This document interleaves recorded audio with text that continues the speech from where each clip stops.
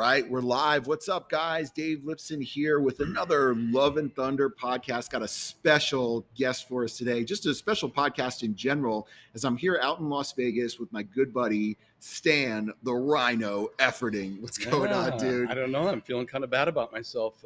I thought I was going to be able to beat you up in here today. We're at Sin City Iron. We just did a little upper body workout, little chest back deal, and you just felt like you had to come out here and kick sand in the old man's face. I really appreciate that. Well, that's not really fair, because I texted you like 2 days ago and I said, hey, I'm coming out. You want to get a workout in? And you go, yeah. Let's do some box squats. And I was like, okay, cool. And then I thought about it for a second and I was like, oh, my back is going to be fucked up after sitting for 5 hours on a plane ride. Yeah. So I'm like, as you get older, you learn to be a little bit smarter. So sure, let's do chest, right? Stan, I can't say enough about the guy as someone who's not just an athlete and a coach, but just a fan of fitness in general. He is a mentor, role model, I don't know what, guru, whatever you want to call it. This guy's done it at the highest level, from being an elite level professional power lifter to on the stage at the Olympia to just a generally well-informed coach when it comes to health, performance, aesthetics, and anything you can do to help maximize yourself. So for all of our listeners out there, I thought it would be really cool to just cut the crap, get right into it. We'll do a speed round. We've got less than 30 minutes, and we're going to bang through some questions here. I'll do my best not to be too long-winded. No, I'm the worst. I end up talking way too much when it comes to this stuff. But, for the athletes out there that are maybe unfamiliar with you or what you do, how would you kind of give them maybe the Cliff Notes version of what you're doing with athletes around the world? Yeah, well, I was a little guy, skinny kid in college, 140 pounds as a freshman, and I wanted to get big and strong. And so I just started lifting weights and eating and competing and studying exercise science, and eventually working with high school kids in sports. And then, of course, the collegiate football and track athletes at the University of Oregon. It's just been kind of a lifelong learning opportunity for me, and I'm still learning to this very day. I've probably gained and lost well over 1,000 pounds throughout my career, albeit intentionally. I bulked up to over 300 pounds to power lift, and I would diet down to single-digit body fat to compete as a pro bodybuilder. And I learned a lot of lessons along the way just by trial and error. And now we have so much good science. And I'm working with so many great, well-recognized academics in the industry that I'm in a position where I'm familiar with the vast majority of questions and struggles and troubles that most athletes are having, whether it's bulking or dieting or competing in professional sports or high school or collegiate sports. And so most of what I do now is just trying to optimize their performance. And I use kind of a foundational method, which I refer to as the vertical diet, something I've been using for over 10 years. I try and build a solid foundation first. And that foundation is sleep, train, and eat. That's really it. Sleep, eat, train, sleep, eat, train. And so I'll optimize their sleep, and that can include things for heavy athletes like sleep optimization from, getting a CPAP machine if they have apnea, working on, good sleep hygiene techniques and characteristics, just so I can optimize the duration and quality of their sleep. And then, of course, the training component, which we've evolved quite a bit since the way I used to train, always thinking that I just had to lift heavy weights to get big. And in fact, that's not the case, or I had to go to failure all the time. And that true is not the case. And so I'm able to mitigate injuries with my athletes by decreasing fatigue and trying to work on making sure that they can recover from their workouts. And especially if they're not just competing in bodybuilding or powerlifting, I have to understand that they have limited physical capital and try to focus that onto their being able to compete in their actual sport, and using weight training to augment, just to build strength that it can apply to running faster, jumping higher, and throwing further. And lastly would be the nutrition piece. You want to get bigger, you got to be in a calorie surplus. You want to lose weight, you got to be in a calorie deficit. That's calories are king. Getting sufficient protein. And then I create a foundation of micronutrients beyond that, such that people are getting, a broad range of protein sources that are highly bioavailable, micronutrient dense, get sufficient potassium, calcium, magnesium, iron, vitamin D. And so we just build a healthy nutritional base. And then from there on, it's really a matter of compliance. That's my big thing. Compliance is the science. It needs to be simple, sensible, and sustainable. And it's what you can do for the long term with discipline and consistency that's really going to make the big difference. So that's a lot of information, guys. But I'll tell you what, Stan is the guy that I have in my cell phone, as he's kind of like that dude I got in my black book when shit's hitting the fan. So I'll probably call you a couple times a year and I'll go, hey, Stan, my blood pressure's getting really high, or hey, Stan, I'm trying to cut for a show, or hey, Stan, I'm having this thing going on with my shoulder. And the reason why I look to him as such a valuable resource is because I see him as the type of athlete and human I want to be. You know, being a bodybuilder on stage at the Olympia is really fucking cool. Being one of the strongest athletes on earth is really fucking cool. But as we've seen, those things come at a high cost. Yeah. And so now I'm at a point in my life where I love training, I love pursuing these things, but I have to think, what do I want the rest of my life to look like? Because we're seeing a lot of guys fall off the mark. Probably a lot of guys that you competed with that friends of mine, people I know, look nothing like you anymore, don't have nearly the same health mark as you. So I'm constantly asking you, hey, Stan, what are you doing that these guys aren't doing? How are you holding up so well? And he always has some kind of simple, elegant, and basal kind of remark where I'm like, oh yeah, that makes sense. So I want to talk about a few of the common issues, maybe even things that I've called you about, where I'm like, hey, dude, I got a problem. And for anyone out there, whether you're trying to be an elite athlete, whether you're trying to look awesome, or if you're just out there trying to live your best life and be healthy, you know, at Thunderbro, we use the tagline, we want you to thrive, not just survive. So I want to try to do with you guys in the remainder of this podcast is give you as many resources as we can to help you accomplish that. And I guarantee you something we're talking about is going to resonate with you. So the first thing I want to get into is gut health. Okay. Now, this is something we're probably pretty similar. When I grew up, you know, I had a bit of a sensitive stomach. I dealt with some irritable bowel syndrome here and there, and every once in a while it flares up on me. And I don't know exactly the reason why. Most recently, it happened to me after COVID, and all of a sudden I got these bad gut issues. And you were the first person I call, and I'm like, hey, you know, Stan, what do I do? So can you speak about that a little bit, just in terms of establishing a good base of gut health for anybody who's struggling with digestion? Because it doesn't matter what you're putting in your body if you're not getting the benefit of the food. Agreed. Generally speaking, when we talk about health and fitness, we understand they're not the same thing. The fitness level required to be a world's strongest man or a UFC fighter or even a 14-year-old gymnast at the Olympics is not necessarily healthy. Okay. So first and foremost, what our goal is try and mitigate damage. We're going to push our bodies to the edge for that 1% of people out there that's competing. But meanwhile, as I mentioned previously, we're going to do a lot of things to try and make sure that we do that without compromising our health, so we have a longer career and a more successful career. And one of the things that people commonly ask about is digestion or gut health. There's a lot of great research, comes most of it out of some significant research out of Stanford regarding microbiome diversity. And again, this is a very, very young field. We don't know a lot about it. And generally speaking, what we can say is that you want to have some degree of diversity in your diet. You want to have fruits and vegetables in your diet. You want to have significant or at least sufficient amounts of fiber. The challenge with that is oftentimes that people may end up with digestive distress, like you just mentioned, they're reacting to certain foods. And the best studied method to decrease symptoms from IBS, irritable bowel syndrome, is the FODMAP, the low FODMAP diet. That's called fermentable oligo-di-monosaccharides and polyols. And it's a mouthful right there. It's a mouthful. And it just helps you identify what foods are more likely to cause digestive distress or irritate irritable bowel syndrome and which foods are less likely to. And this is from Monash University out of Australia, and they've done extensive research now and seen that you can get a relief from symptoms if you apply this. It's not a guarantee. It is somewhat of a restrictive or an elimination diet initially. And the reason that we have to be cautious about using elimination diets long-term is because I just mentioned that diversity in your diet is what contributes to a diverse microbiome in your digestive. So that I use that kind of as a platform for people who are having a lot of digestive distress issues. Things like garlic and onions may significantly irritate your stomach, cause some gas and bloating or diarrhea. Some things like maybe too many cruciferous vegetables. You know, people think like, hey, I want to eat healthy. I'm going to have some broccoli. I'm going to eat some Brussels sprouts. And then they're wondering why they got the runs. Or too much fiber too quickly. That's the kind of thing you might want to have to titrate over time.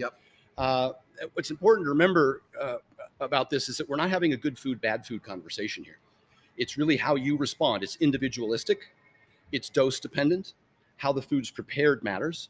And it can be cumulative in nature. You know, day one, you might be fine, but by day three of consuming that same food, you may have started to build up a reaction to it. And so it is kind of a difficult path to navigate. But the original, at least implementing an elimination diet, utilizing the most researched diet, which is the low FODMAP diet. And that would be like a starting point for a somebody, starting right? point. Like here's a list of stuff that probably has less of a probability of flaring you up, Yeah. so to speak. And you can just Google FODMAP, FODMAP, FODMAP as an IBS diet, and they'll show you a menu. They have one that's red and green, and it shows you items that might cause you distress and items that you could probably steer to that will cause you less distress, to at least get you started. And then understanding that reintroduction is the goal long term, so that you don't continue to over restrict. So Stan has a way of rolling out these catchphrases that rhyme, but they're kind of brilliant. And one of the things he said to me that really resonated with regard to this subject specifically was to don't just eat the foods you like, but eat the foods that like you. I always say, I may like ice cream,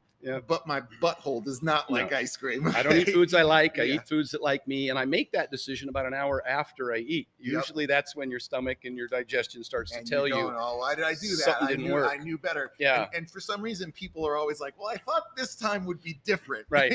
And we should just touch on allergies versus intolerance. There's some foods that people are allergic to that they should not eat. They have an allergic reaction. People with nuts who get anaphylactic shock, and people who are lactose or have a whey allergy, and they can't drink any dairy products or consume any dairy products. But then there's an intolerance. An intolerance is very different. You may be able to consume a given amount of that product and not too much. Dairy is an example of that, where you might be able to handle 2 ounces or 4 ounces, or you might not be able to handle milk, but you can handle yogurt or cheddar cheese. The types of the types of dairy you're eating, is it stuff that is pasteurized or not? Is it stuff like, the difference between a glass of milk and hard, sharp cheddar cheese? Very different in its lactose content, right? And then how much you consume and whether or not you've abstained from dairy for a while and your lactase enzyme is downregulated. So you reintroduce, titrate slowly over time, that lactase enzyme will upregulate and you'll maybe be able to tolerate more. And the only reason I mention it, not that dairy is required, but it's a great source of calcium, vitamin D, and it's a good way to get those things from your diet. Okay, so let's move on to another subject that you've helped me out with a lot. Now, hey, listen, I love building muscle, right? I mean, you've known me for a while. You've probably seen me gain about 30 pounds in the time that you've known me. And, part of gaining muscle over time is your body adjusting to the increased mass. Mm-hmm. And one of the issues that I had, that a lot of athletes have, especially as their body mass goes up, is an increase in blood pressure. Yeah. So, I called you, I think it was about a year ago, and I said, hey, Stan, I'm a little nervous. I'm about 260 pounds, but my blood pressure's about 150 over 90. Mm-hmm. I'm not super stoked on it. What do you think? Yeah. And you instantly had an answer. And I'll tell you what, the answer Stan gave me, honestly, it got me back in range. In about 3 weeks, I was back in range. Yeah. So it can happen quickly. Yeah. And I do have a high blood pressure quick fix kit as part of my Vertical Diet ebook, along with a high blood sugar quick fix kit, a high cholesterol quick fix kit. These are questions I've been asked many times. And the Vertical Diet was really my way of putting all this information into one place. So when I got a client, I could easily, give it all to them without having to re-explain it. But some of the key components for blood pressure, and again, as you said, when you gain weight, that's probably number one on the list. Losing weight will decrease your blood pressure. But I come across a lot of athletes like yourself, strongmen, et cetera. That's not an option because that will impair their performance. So we have to go to, step 2 on the hierarchy. And that's going to be sleep and sleep optimization, sleep apnea. Yep. And as you get bigger and your neck gets thicker, you get some crowding of the airway. You start holding your breath at night, snoring, waking up tired. So dudes out there, listen, it sounds weird, but have your wife record you, because my wife recorded me sleeping. It was terrifying. I thought someone was being strangled in their sleep. Choking. And I was like, I had no idea I even sounded like that. And you're right. It's the mass of your neck. It's the weight of your chest. True. Especially depending on the way that you sleep. If you're sleeping on your back too, that can really jam everything up in your throat. And even relatively lean individuals that squat a lot and get a thicker neck as compared to their total body may have some experience with sleep apnea. And you can use what's called a stop bang questionnaire. You can download that off the internet, but it gives you some question to answer. Generally speaking, if you snore and wake up tired, you may have some degree of sleep apnea. That could have a huge impact on your blood pressure. Beyond that, we talked about the weight loss. We talked about the sleep apnea. Next on the list would probably be your cardiovascular fitness, your blood sugar control. Too high of blood sugars too consistently throughout the day can cause elevated insulin, and which would result in a high blood pressure. So now we're talking about my high blood sugar quick fix kit. One of the key components of that after weight loss is those 10-minute walks after meals. That has a huge impact on bringing down what they call postprandial glycemia. It reduces the peak and the duration of blood sugar and then insulin after a meal, and that can help ameliorate some of your blood pressure. You know, you talk about those 10-minute walks with regard to blood sugar control, and I absolutely understand that's a great way to bring that blood sugar back down by starting to move and starting to, I guess you could call it pushing glycogen around, so to speak. But one thing that I found about those 10-minute walks was that not only was it good for kind of not getting really sleepy after a meal, right, but great for facilitating digestion. 100%. So when we're talking about, hey, you just ate a meal and you got real farty and bloated, right? What's going on here? This is an easy way you can do to just get yourself moving after the meal. It improves the enzymatic action and the muscular contraction of your digestive system. I used to say it helps. It suppresses gas. Mark Bell would say it releases gas. So you can get rid of all that on your walk. It really does help settle you down. We gotta talk a little bit about what this walk looks like, because I was out to dinner with you after we taught a seminar here. I don't remember, it was in Columbus, Ohio. And he said, okay, let's go on a 10-minute walk. And when he said 10-minute walk, he meant a real brisk walk. It's 4.0. I think if you're on a treadmill, his arms it's from his forehead to his hip, going around. He looked like Wreck-It Ralph walking around the parking lot. And that's practiced. Anything's better than nothing. Get started somehow. Just get yourself up and moving after a meal. Don't sit. And then over time, you'll find that you just tend to move a little faster. I want to say one more thing on blood pressure that's very important. It's potassium. Some people are salt sensitive and hypertensive, and they may need to reduce their sodium intake. And that would be only for those individuals, about a third of the population. The rest of those folks probably aren't too influenced by it. And I hate to over-restrict sodium in athletes because it can be a key component for performance. Having said that, potassium intake. It's hard to get 4,700 milligrams of potassium a day. You have to be deliberate about it. You have to choose the foods. That's why I build the foundation of the vertical diet the way I do. I start with a daily potato because that's 1,000 milligrams of potassium, over twice that of a banana. And then fruit also, 500 milligrams of potassium per cup. Dairy, yogurt, 500 milligrams of potassium per cup. So I include those foods as the foundation. I start with those. And then if you need additional calories, carbohydrates or whatever to fuel your workload or your mass, then we can start to branch out from there once you've satisfied your potassium requirement. That'll bring blood pressure down really quickly. So we got a lot of athletes out there at Thunderbro and in general that like to train hard, right? They like to get in the gym and they like to unleash hell and they break down a lot of muscle. Sure. We got a lot of athletes out there that are trying to get lean and they're eating high protein diets for extended periods of time. And as you guys know, one of the critical organs in the body that takes a lot of stress when it comes to high amounts of protein and high training volume is the kidneys. So could you speak a little bit about kidney health and what athletes can do to mitigate that? And if you're out there and you're wondering about what the hell is kidney health, what does that even mean? Kidneys are your filtration process. They help you break down all the waste you break down in training, all the creatinine. It has to pass through the kidneys, right? So when you're training with high volume, it puts additional stress on your kidneys. And in addition to that, if you've been doing this for any period of time, you're going to want to take a look at those levels regularly and look at things like your creatinine, your globular filtration rate, all that types of stuff. What are some ways that you try to help mitigate that with athletes, especially athletes that are chasing those types of things, eating tons of protein, doing tons of training? Yeah, well, be honest with you, we don't see in the research that protein, even in excess of 2 grams of protein per pound of body weight, has any adverse impact on the kidneys. Hydration is the number one thing. Your body is like you said, your kidney is a filter. It needs sufficient water, particularly to fuel your workload, hot training, humid, those kinds of things. You're going to want more water, so we mitigate that. Beyond that, we're going to want to make sure we have a good micronutrient dense diet. There's not a lot you can do for those filters. It's usually a marker of overall health. Yep. And what I find is that people tend to negatively impact their health with things like performance enhancing drugs, things like NSAIDs, non-steroidal anti-inflammatory agents. There's things you can take, medications or otherwise, that can adversely affect your liver and your kidneys. But generally speaking, from your training and et cetera, and your protein consumption, so long as you're getting sufficient water and sufficiently recovering, A lot of times it's training too much too often and breaking down muscle tissue and not recovering. So this is one of the blood markers that I see a lot of CrossFitters are out of range when it comes to this. And it's because of the chronic intense exercise. You guys have all heard of syndromes like rhabdomyolysis, where there's such an enormous amount of muscular breakdown that it can actually, for lack of a scientific word, clog up your kidneys.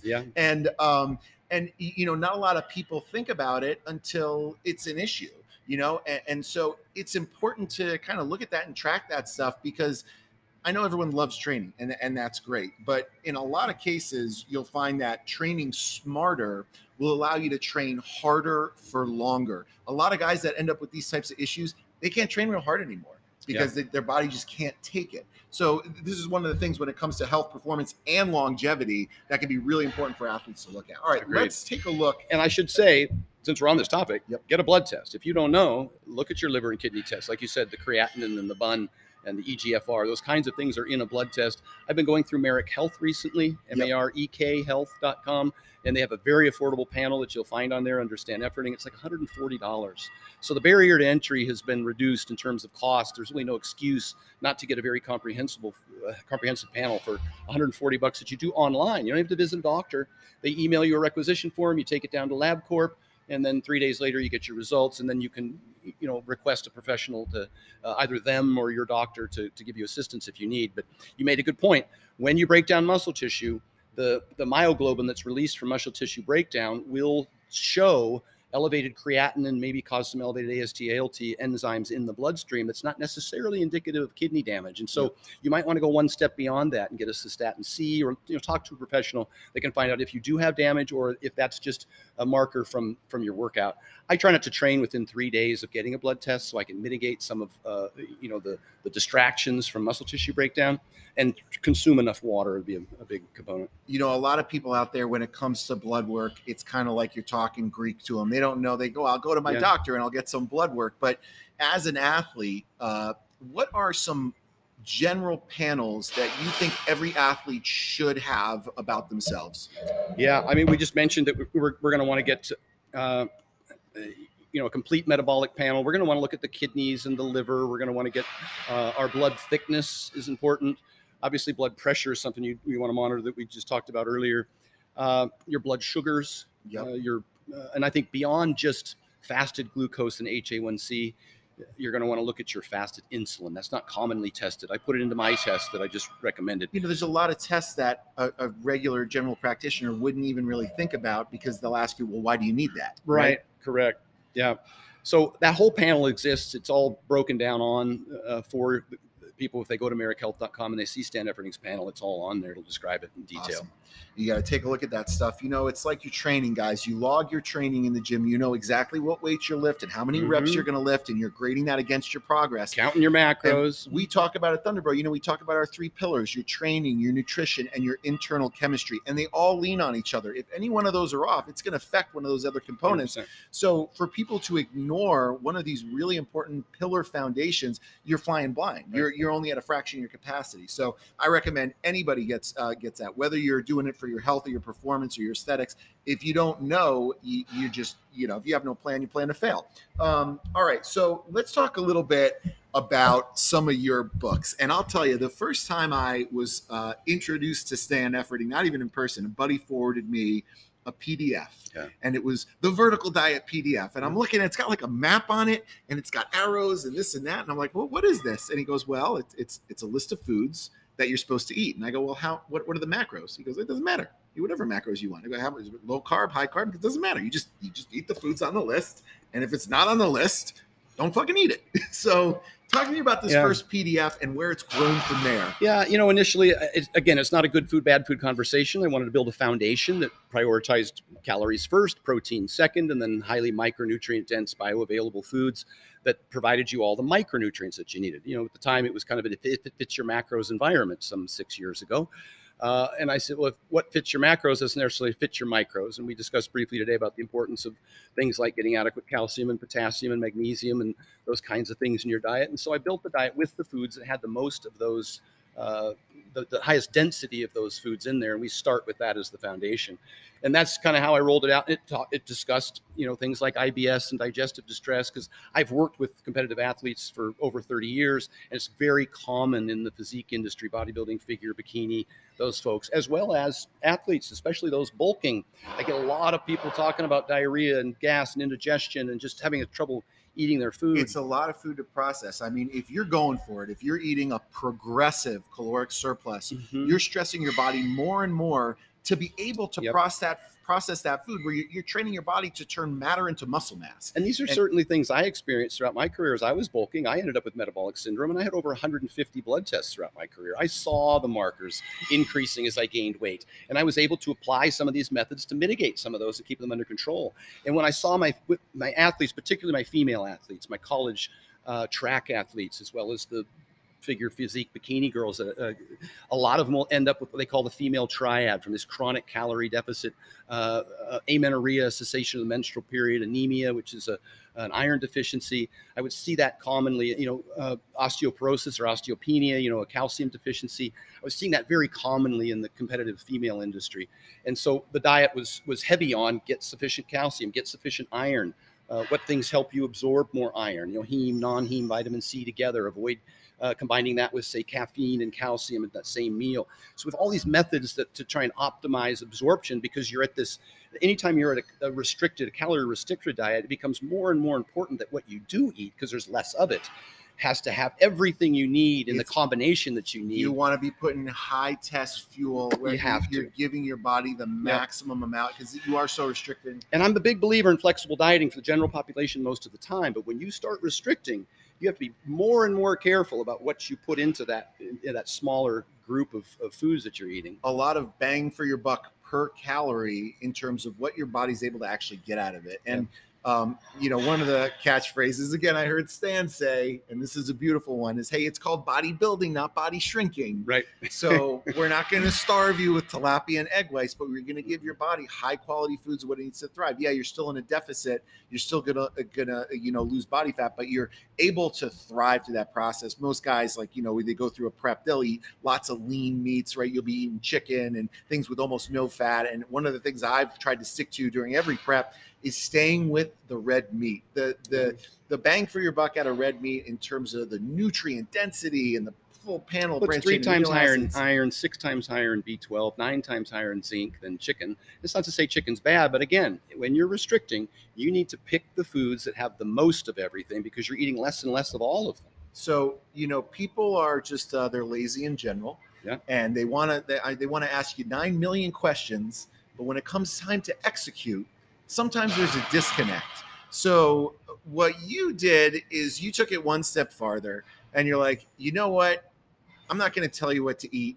I'm just going to make the meals for you. Yeah. Talk a little bit about Vertical Diet Meal Delivery Service and how this is working. The number one way to comply with the diet, and they've done many studies on this, and this is what the bodybuilding, figure, physique, bikini industry does very well. It's why they're very successful at getting on stage in the best shape of their life, is because they meal prep.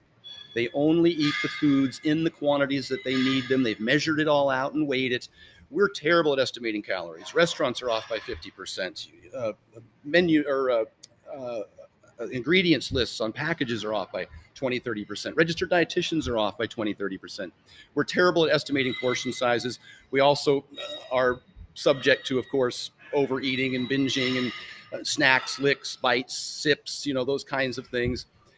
So meal prep is the number one way. Whether you do it yourself or we do it, I started the meal prep company that would help my clients then just eat the meals that I prepared and provide it to them. That was the Vertical Diet, and we'll be back up and running nationwide here on August 29th.